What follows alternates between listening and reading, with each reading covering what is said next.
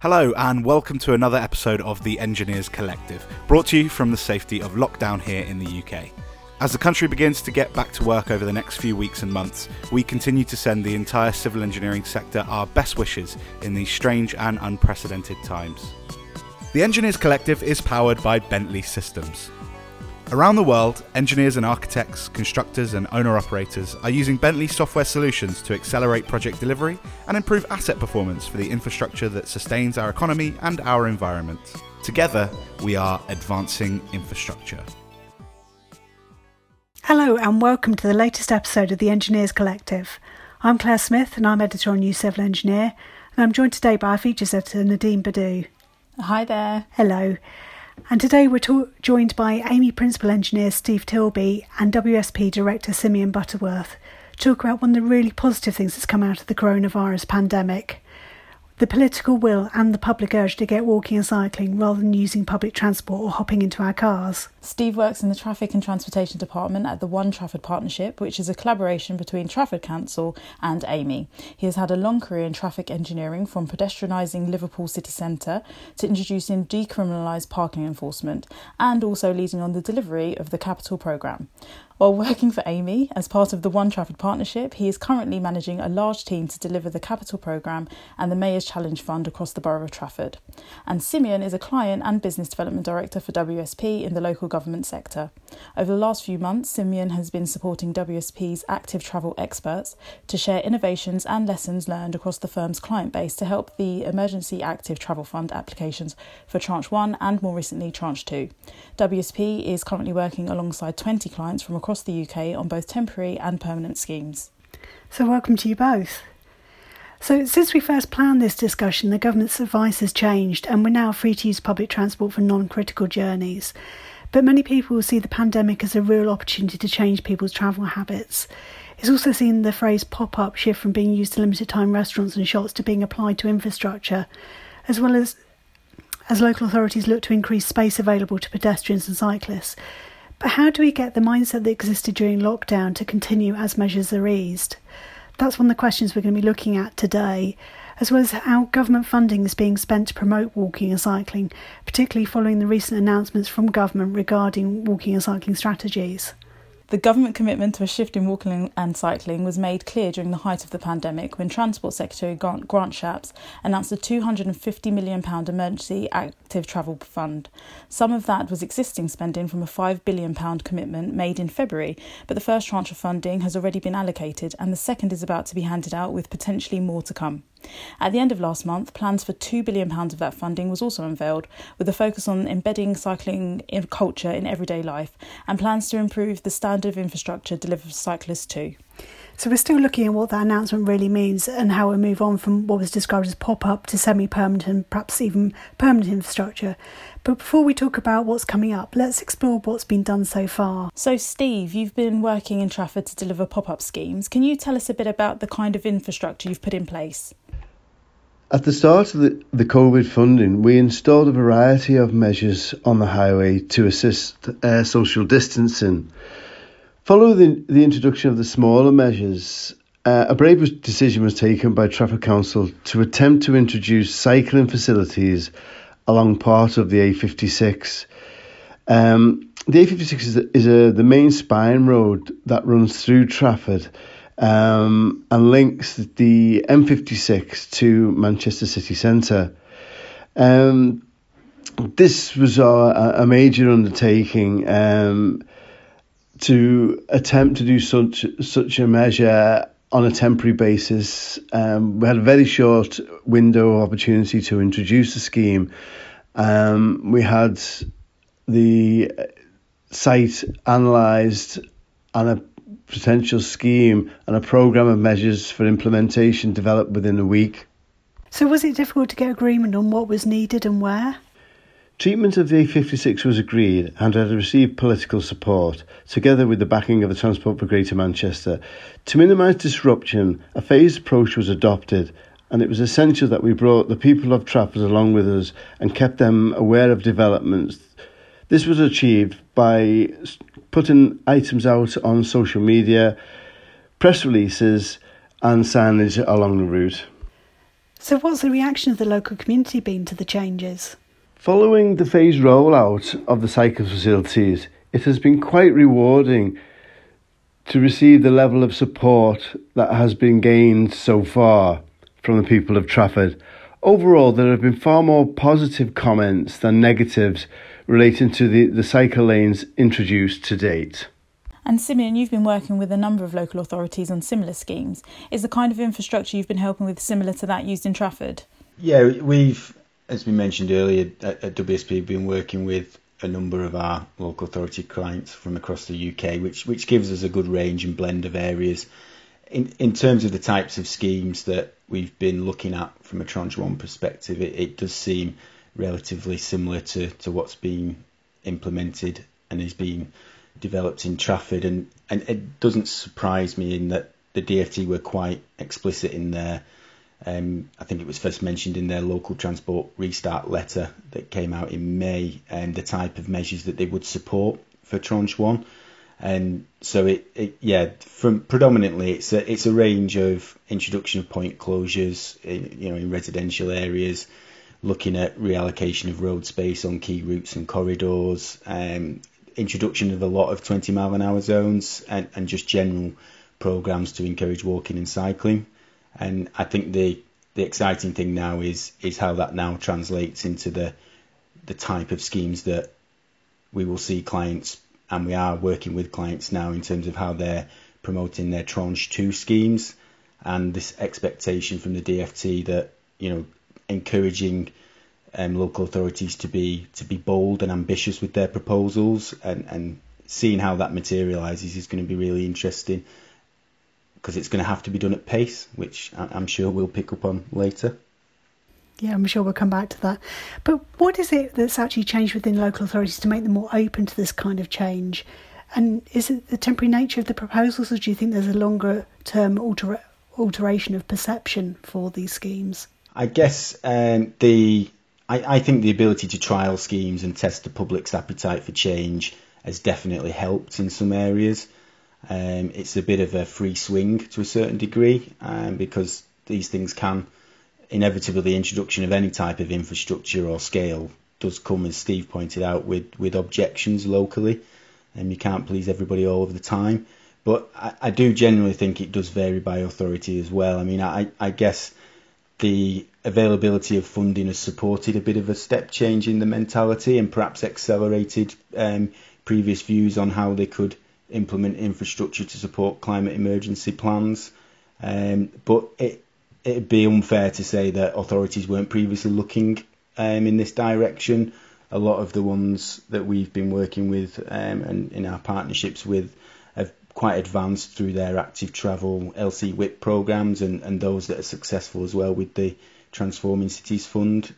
So I think whilst it's accelerated and focused attention, that there has always been interest. It's just it's stimulated it, which is great. Would you agree with that, Steve? Yeah, I think there's not a great deal I can add to that, other than to say that it's an opportunity. As Simeon said, councils can sort of bring very quickly, again, which we'll come on to later, forward some of the ideas that we've had that have not had the desire to introduce, or for some of the concern really that some of them may not be welcomed. But it is an opportune moment to trial something, to see whether it works, to see what the community, how the community embraces it, and to, if it's welcomed, introduce it as a permanent feature. If it isn't, very swiftly remove it. So it is a great opportunity to put in place a lot of ideas that a lot of councils have had, and obviously the case of Pointers in Trafford, where it was a big step to take to try and tackle congestion, pollution, and make cycling and walking safer along the A56. And so can you take me through kind of what have been the main challenges and obstacles to the work so far? Yeah, the overall, I think, is down to time. I think we'll come across this over and over again throughout the discussion today. I think we got advised that this money moving from the COVID-19 funding through to tranche 1 and tranche 2, it is just down to the timescale. So clearly it was trying to get something in quick. We developed the proposals for a phased approach to the A56 within a matter of days. We also got our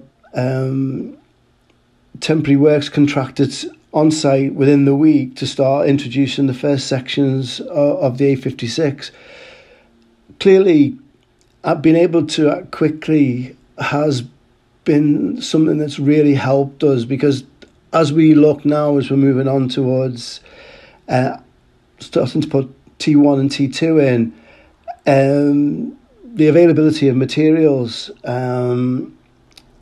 is starting to play a major part in our abilities to deliver to the time frame that's been placed upon us. In that event, we've not long got advice of the monies that we've secured for tranche 1. We're already ordering, as soon as we got awarded, the equipment that we felt wouldn't be necessary. So we've got all those measures in place to make sure that the flow of materials is available to us as and when we get to that position. So it's about reacting really, really quick to the challenge that we're all faced with. And Simeon, is there anything else you'd like to add in terms of the challenges you faced? I think it's just reiterating it is the pace of this, and whilst understanding the necessity of that pace, given that this is about providing alternative means of travel to public transport during the pandemic, that has been in a resource constrained environment for local authorities who are focused on economic recovery plans, a real challenge. And I think thankfully the DfT did a good job with the tranche 1 pro forma in that it was relatively simple and low maintenance compared to previous pro formas for alternative funding streams that I have seen. So that was great. But yeah, it has been the pace of it, and I suppose those authorities who already had the LC whips developed, they definitely had a head start. So those that didn't, that challenge was even more pronounced, and they had to really start from a standing start and understand where to target the investment, engage politically, and doing all that and continuing to do that for the tranche 2 timescales is in double quick time is proving a challenge. And so what are the key lessons you've both learned during this initial application of the new strategies? I mean, I would suggest everyone's still learning and kind of learning on the hoof as we go. I think Steve's proposals from a Trafford perspective seem to be really quite well advanced, but I think from my perspective the lessons are political support has been essential. If you're going to get schemes up and running at the pace required, making sure you're engaged and that you've got that backing is key. Otherwise, things can unravel pretty quickly, and understandably so. I think another lesson from the outcome of the allocations from tranche 1 would be to I think the DfT have been quite explicit in their expectations around the type of schemes, and those who followed that in tranche 1 seem to have done pretty well. Those that perhaps veered off course have not necessarily received the allocations that were initially highlighted. So that's certainly something to bear in mind over the next couple of weeks, to make sure that everything does adhere to that guidance and avoids that risk of not securing the 100% allocations. I think the more strategic schemes, that's going to be interesting as well, and bring with it different challenges really, from a lessons learned perspective. But from No, you go on, Steve. Just to add to that, really, it's and just to reiterate those points, the main one clearly has got to be political. You've got to have that political will, and as we move into tranche 1 and we start to do some things in the communities, that will be tested, no doubt. but to enable us to make sure that we're doing a good job that everybody wants. It's about trying to get the engagement underway as quickly as possible to try and make sure that we can deal with any of the issues that may arise quite swiftly before. Clearly, we've got to get everything in by sort of the 18th of September, that we can get things in as fast as we can. And again, the speed at which we're able to work, we are working at a pace that I've never worked at in my whole career, and I've been around a while now. So it's a matter of trying to do it well, do it quickly. It's a challenge.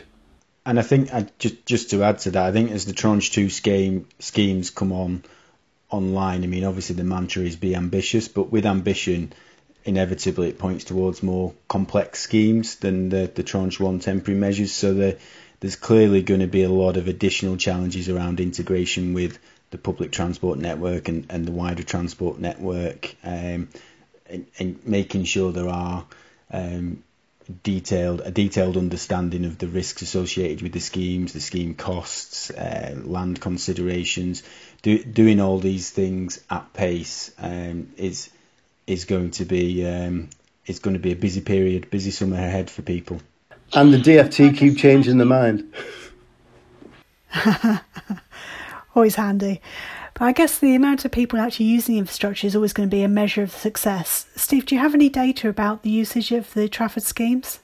Prior to introducing the works, again, coming back to the issue of speed, we didn't have a great deal of data on cycle usage along the A56. However, we're rectifying that now.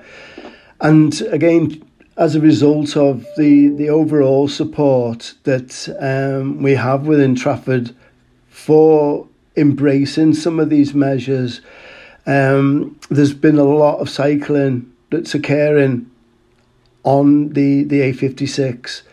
To reiterate really that it is something that people will need. I mean, it is nice.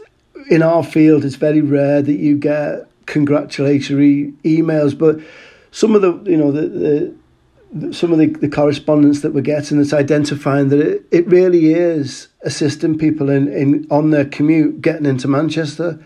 It's making a massive difference, and it's making a massive difference to people that do this day in, day out. So it's not a drop in the ocean. It is making a difference, and that's nice to know. That's great to hear, isn't it? So, Sim, is the lack of previous data a challenge for clients you're working with as well? Yeah, it's a common issue that we're coming across. In an ideal world, all authorities would have available count and survey data to support the implementation and development of the schemes, but this isn't proven to be the case across the board, which isn't a huge surprise. I mean, it is more of an issue for walking than cycling. And obviously with us being in the middle of a pandemic, our ability to actually go out there and accurately get new data that reflects, well, that provides what we need is not possible. It's interesting that the DfT's monitoring and evaluation guidance landed this morning. I've not had a chance to look at that, but that'll be an interesting read. But I think our advice to our clients has been making best use of what available data and toolkits there are out there. Obviously sources like the census data, journey to work data, the propensity to cycle toolkit has been useful, and also the DfT for Tranche 1 did highlight the use of the rapid cycleway prioritisation tool as a good way to have a look at demand quickly for temporary schemes. So I think it's the lack of data has been a challenge, but it's about, like I say, finding what you can and making best use of it. So, Steve, what you've done so far in Greater Manchester has clearly been successful. What advice would you give to other local authorities looking to emulate what you've delivered? I think it's about being brave. Be ambitious, be brave, and don't be afraid of trying to do things a little bit differently. Again, if we have political support, there's an opportunity there to do something that potentially has the benefit of making a big change to people's lives.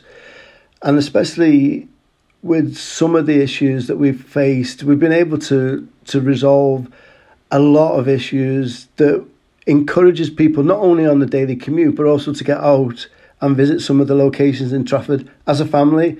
It really is quite satisfying to know that some of the issues that you've resolved, the problems that you've dealt with, and the facilities that you've put in place do have that impact on day-to-day people. So yeah, it's been very, very rewarding so far. Simeon, what other advice would you give to councils looking to get involved in this kind of change? It's a good question. Well, I think a lot of authorities have a proud cycling and active travel tradition. Really, I mean, I'm thinking the Yorks of this world jump out, and of course London. And Cambridge, of course, you can't go to Cambridge University without seeing bikes everywhere. And Cambridge, you can't. Sorry, I'm showing my northern roots and preference there for York, but yeah, I think, and there's also obviously the TCF programs under development across the UK, but I think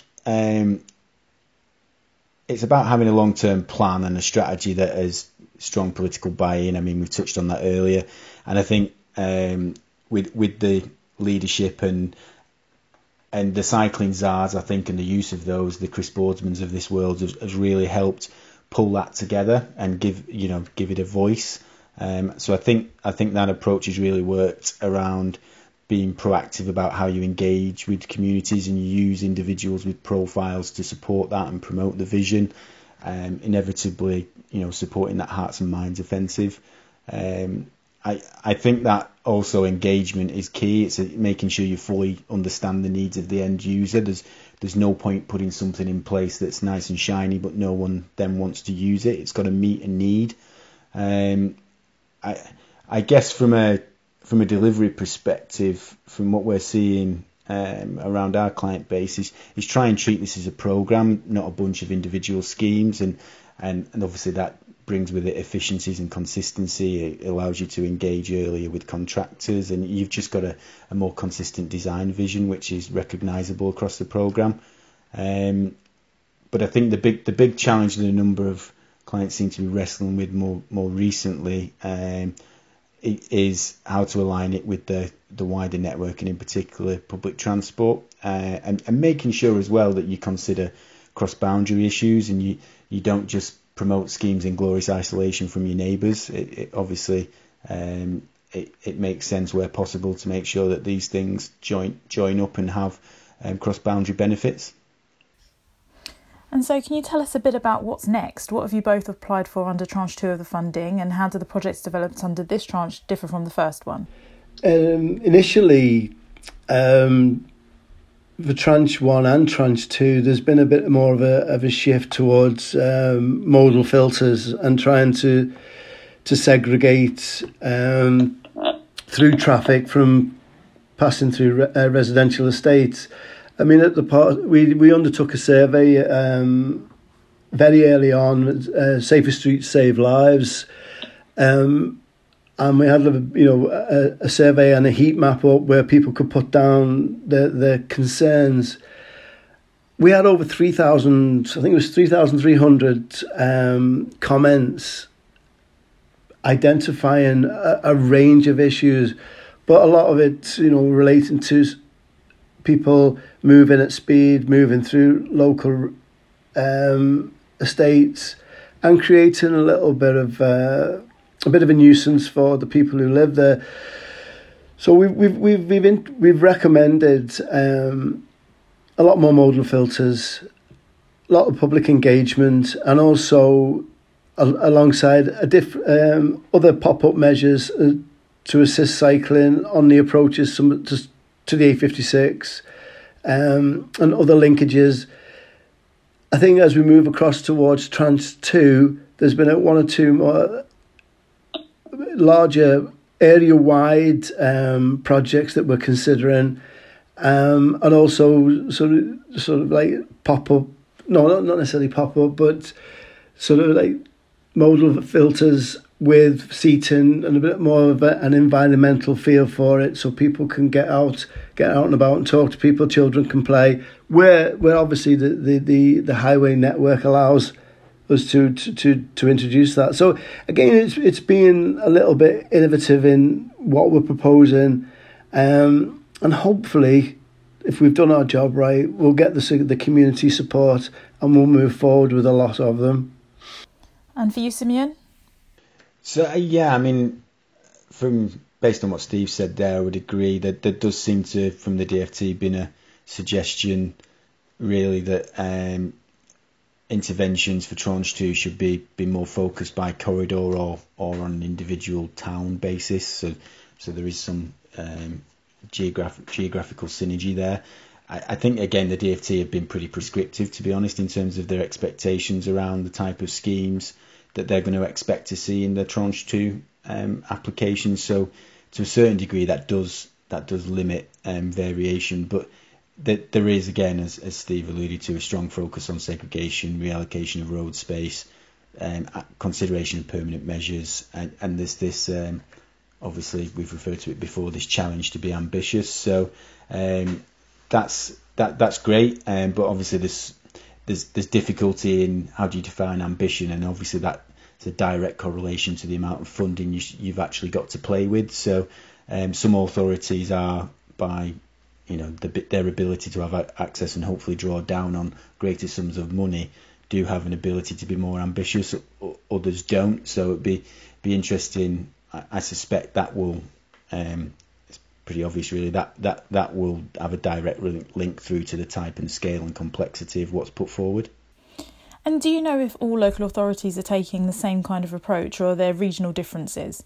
I mean, personally, I mean, look, working across the UK, we're no noticeable regional trends. I think the process is pretty prescriptive. I think when I say regional trends, different authorities are inevitably approaching it in different ways. But I think it's back to an earlier point. It depends to a certain degree where those authorities are in terms of political support for active travel. I think that rather than regional trends, I think that's more of an indicator or more of a way in which variations will occur. Where there's strong political support for active travel, there's a lot of authorities, Devon springs to mind, who were quick out of the traps, and they've implemented schemes at pace and don't seem like they want to let up. Other authorities less so. So I think it's more, rather than any regional variation, I think it's more boils down to the political support for active travel locally. So this second tranche of funding has come very quickly after the first. Has it been quite a challenge to get the infrastructure plan agreed and signed off for funding in such a short space of time? Oh, hugely, yes. I mean, the Tranche 2 came so fast on the tail of Tranche 1 that we are in the process now of actively engaging with the community on Tranche 1. But as I mentioned earlier, we've got a good idea of what we are wishing to do as part of Tranche 2. So we will also be starting to speak to suppliers, and I think that they're aware that authorities are in this position, so that we'll try and get some orders out, or where we aren't ordering just yet, to advise them that this is likely to occur in the not too distant future, aligned with Tranche 2, and have that dialogue with our contractors to make them understand the position, so that we can try and deliver it seamlessly. We can't afford really to have major hiccups, especially as we try to do things a little bit more complex. But Tranche 2, we've got a little bit more time. End of the financial year is a little bit easier, he says, but Tranche 1 is a major challenge. We might have to check back with you on how well Tranche 2 went a bit later. But Simeon, have you experienced similar challenges with this pace?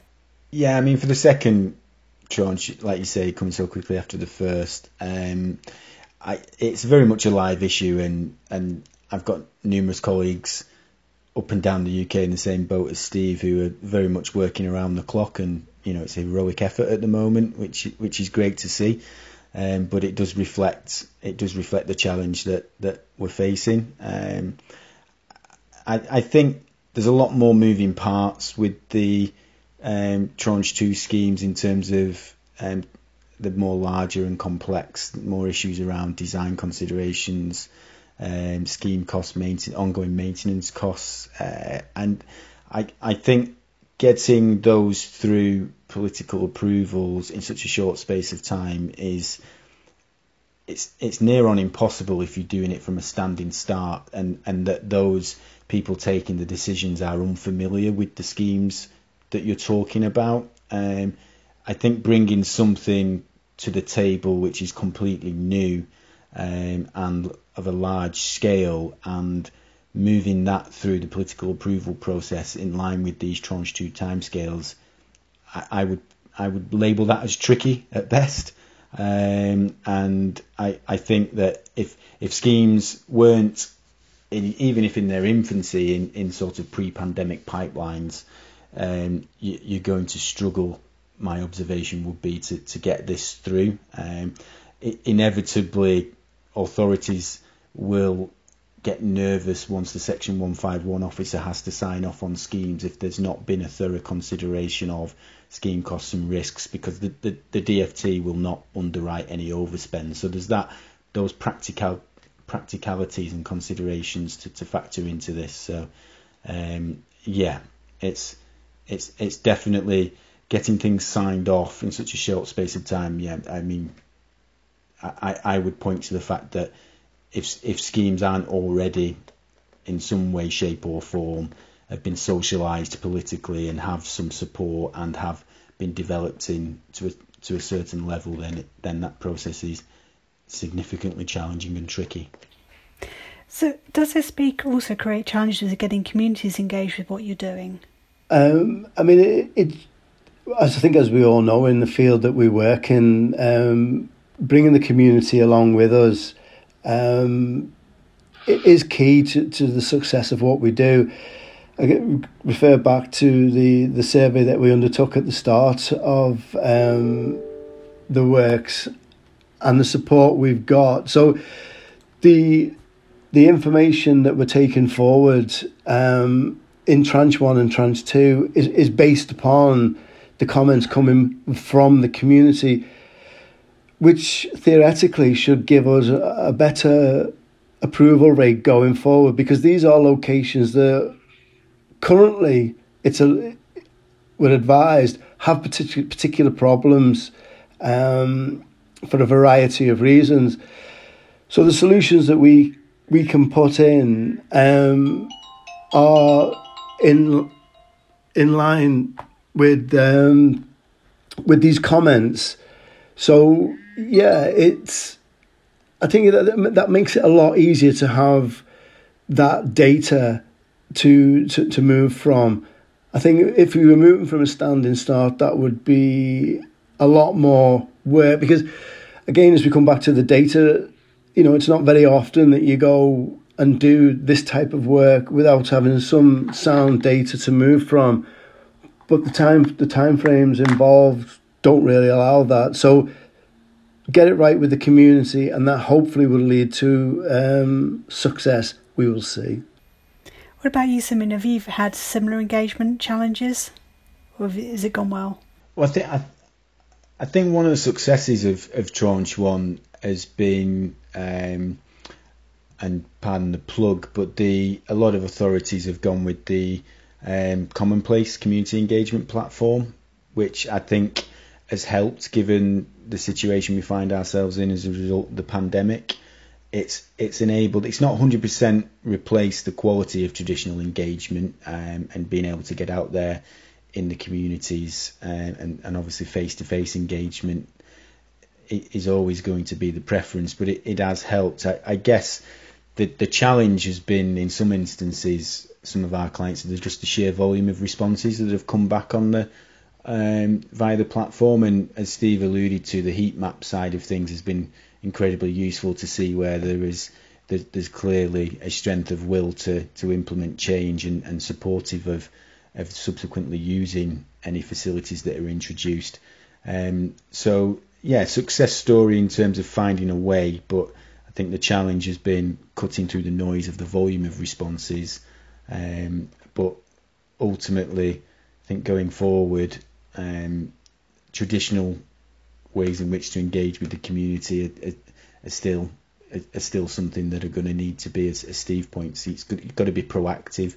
You've got to take people with you, otherwise it will inevitably catch up with you. So will there be further tranches of funding, and how could the projects delivered under those streams look different?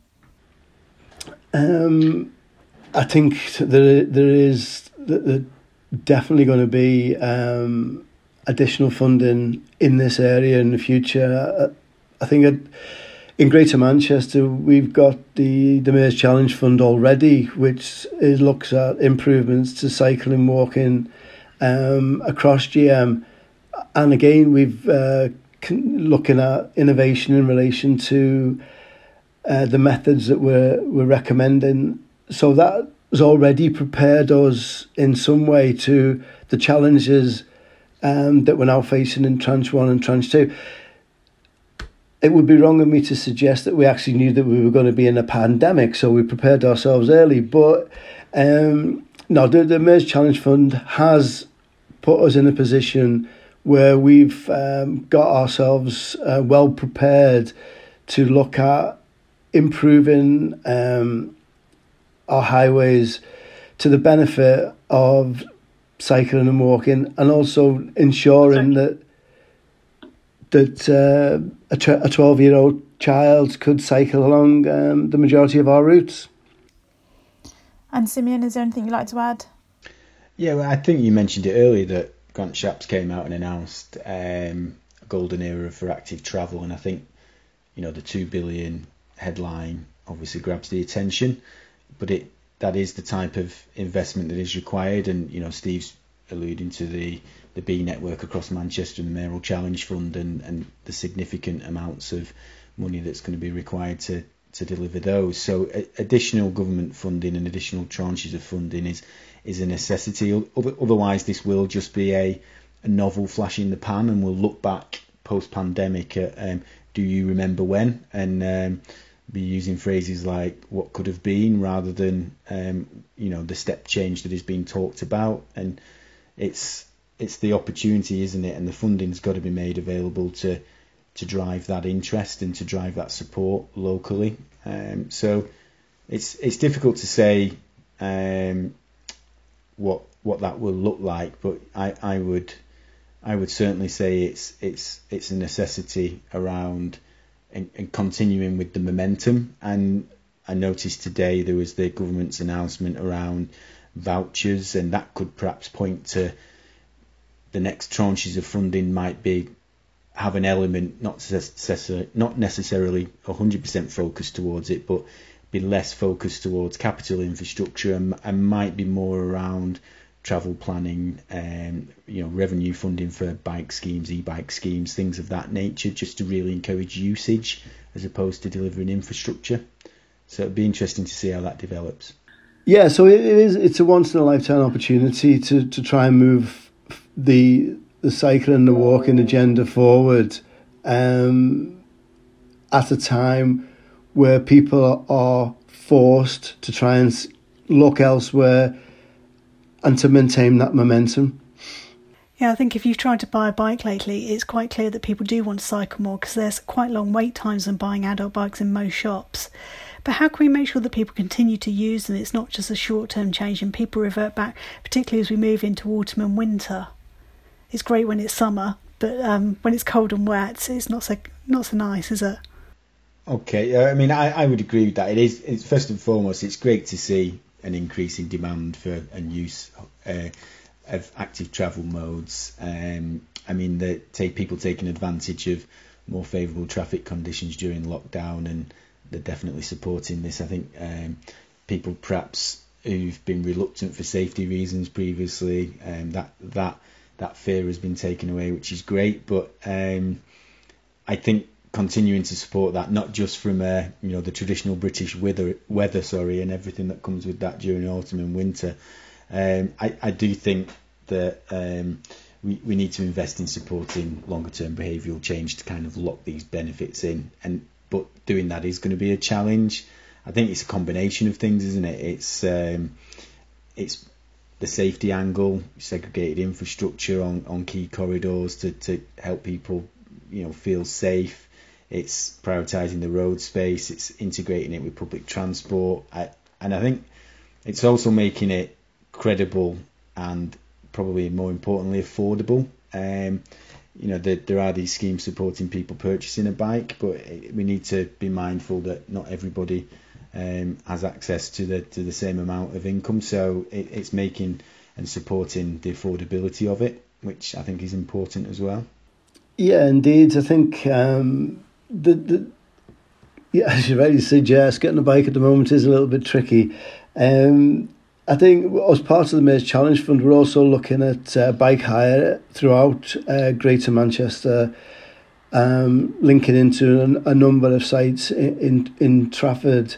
And also in the future, there's also the proposal to introduce some bike loan schemes. So we'll wait and see really how that emerges. But I think it is as we get towards the winter, as Simeon mentioned, that speaking to employers and really trying to get them to embrace what we're already trying to do on the network to provide showers and facilities at the end of the journey, so that you don't get there and you've got bits of clothing hanging around your desk in work. That's to say if we ever get back to the office. But yeah, so you got good showers, good drying rooms. So when you come to go home, you haven't got to put wet stuff back on. That you can get out there and off you go, and your bike's still in one piece. So I think there are a lot of changes that we can make in the future, and certainly towards the start and the end of the journey. Clearly, we're doing a lot of work for the middle bit, but when we get to work, when we get our commute, being able to clean up, get dry, makes a massive change and a massive sort of mark of intent, really, to keep this moving forward. I used to work with another editor who used to be a keen cyclist, and he used to have a manky towel he used to hang on the back of his chair. He used to say, I never saw him wash that towel in about 3 years I worked with him. So you can imagine what it'd be like if everybody was doing that. It'd be that'd be the new normal. And so, Simeon, are there any other areas that you think we should be looking at, as well as Steve's already mentioned, things like kind of bike storage and showers for staff? Are there areas like, for example, making it easier for cyclists to take their bikes onto trains or buses for intermodal kind of longer journeys? I mean, firstly, I think that absolutely, more convenient journeys, better facilities. I guess I think we'd all share the view that most offices do struggle with the demand for cycle parking and that perhaps don't have the facilities we would all like, and you wonder whether or not you are seeing a lot of working from home. Are employees going to need the amount of office space that they did pre-pandemic? Could they reallocate some of that space to better facilities? That might be something that we can take as a positive from this, and reallocate that space. But yeah, I think making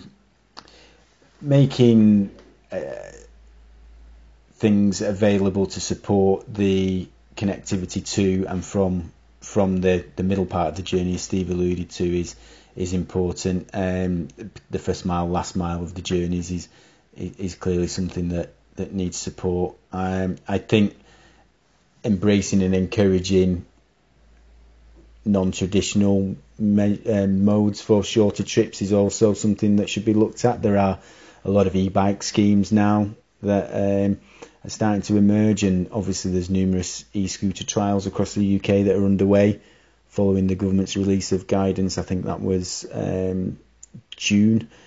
So yeah, I think that all those things need to be factored into the puzzle. But I think my word of caution to people would be to avoid doing what we tend to do sometimes, and that's drop straight into solution mode. I think we do still need to continue to spend some time to focus on what the average user and commuter actually wants and how they view the problem, because I think making sure that each area understands that, and it will vary, but it's essential in order to put things in place that will continue to be. So most of the focus at the moment is on urban journeys. What can be done to ensure that rural communities also benefit? I mean, Simeon, you mentioned you've done some work with Devon County Council recently.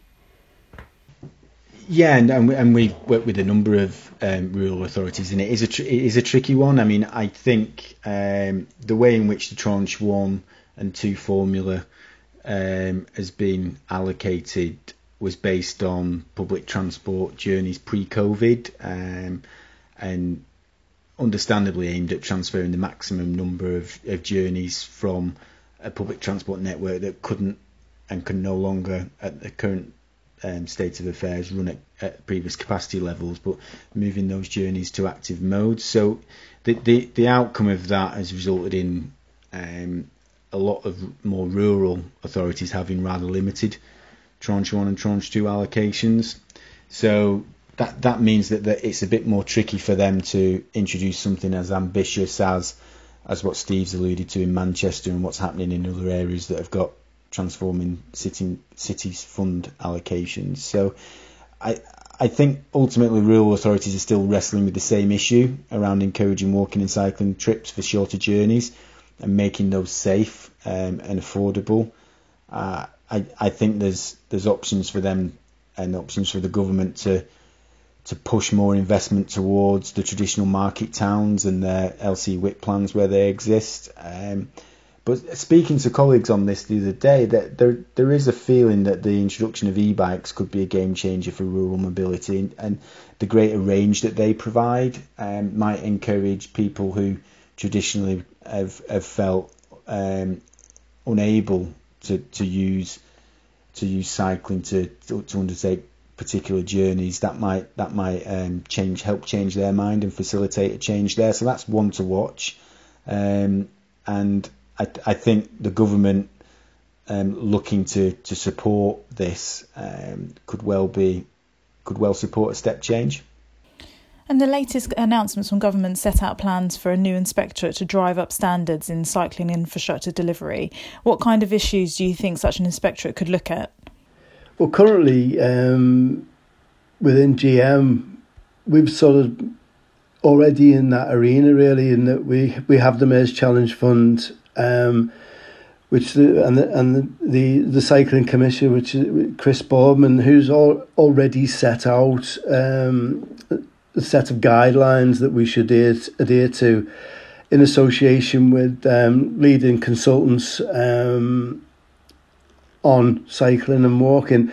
So we've availed ourselves, should say, of a lot of training to make sure that we can now put in infrastructure that's not only up to standard, but that can be used by not people that are just clad in lycra, but for families going out and young children to also be confident that they can, that they're not going to come across something that they can't navigate.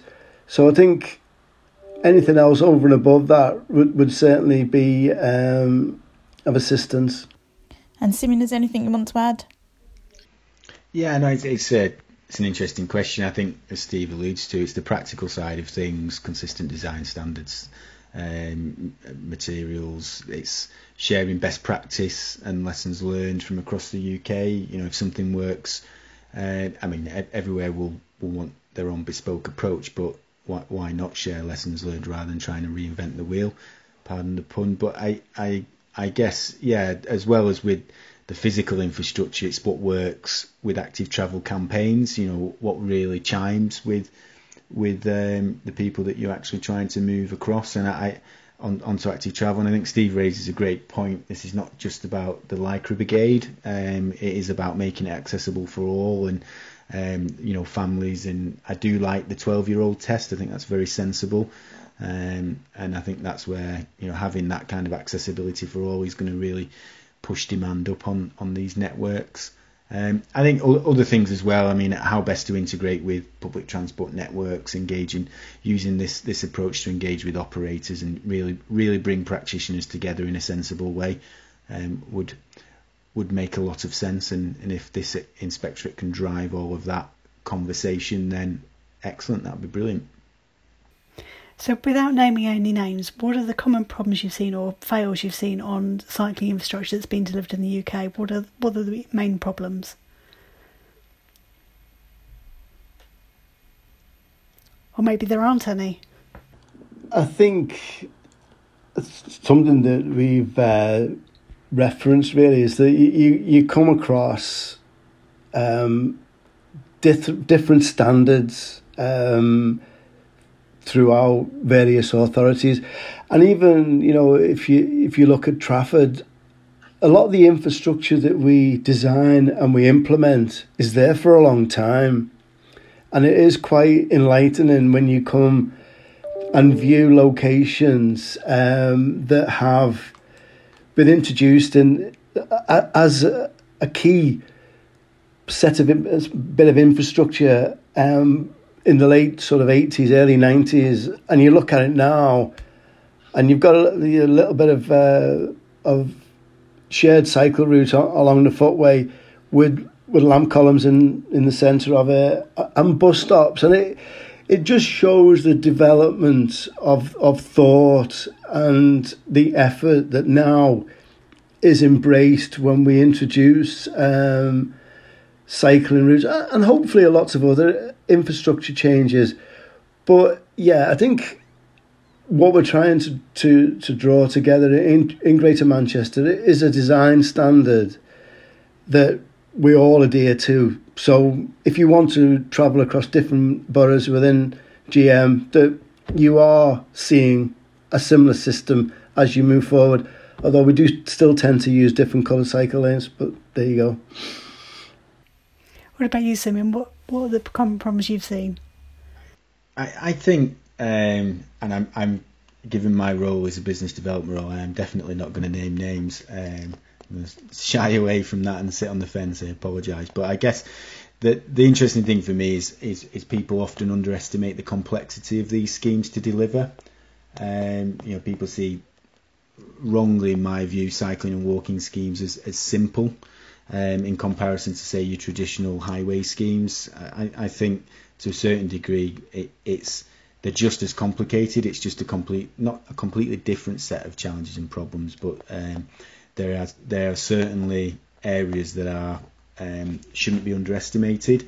I think it was this morning, and I can refer to it because the WSP team put my teeth back in and supported its development, but the DFT have just released the cycling infrastructure design guidance, which has been pending for a few months now. So I think that will help with what Steve is alluding to around consistent design standards, because I would 100% agree that seems to be something that has been missing. So hopefully that will bring everybody together and make sure that there's a more consistent way of putting great facilities in play. That's great. Well, thank you both for joining us today. There's clearly a lot to think about and lots more to do in order to encourage people away from motorised transport and make a lifestyle change that really is permanent. In the meantime, we'll certainly be watching the development of the next tranche of projects with interest and keeping our fingers crossed that there's a tranche 3, 4 and 5 too. Thank you, guys. Brilliant. Cheers. The Engineers Collective is powered by Bentley Systems. With digital technology changing the way the world lives, it's time to apply digital technology on infrastructure projects to close the productivity gap with other industries. Bentley invites you to gauge your organisation's progress by taking one of our digital assessments. Work with a partner you can trust and accelerate your pace of possible by going digital with Bentley at bentley.com/going digital.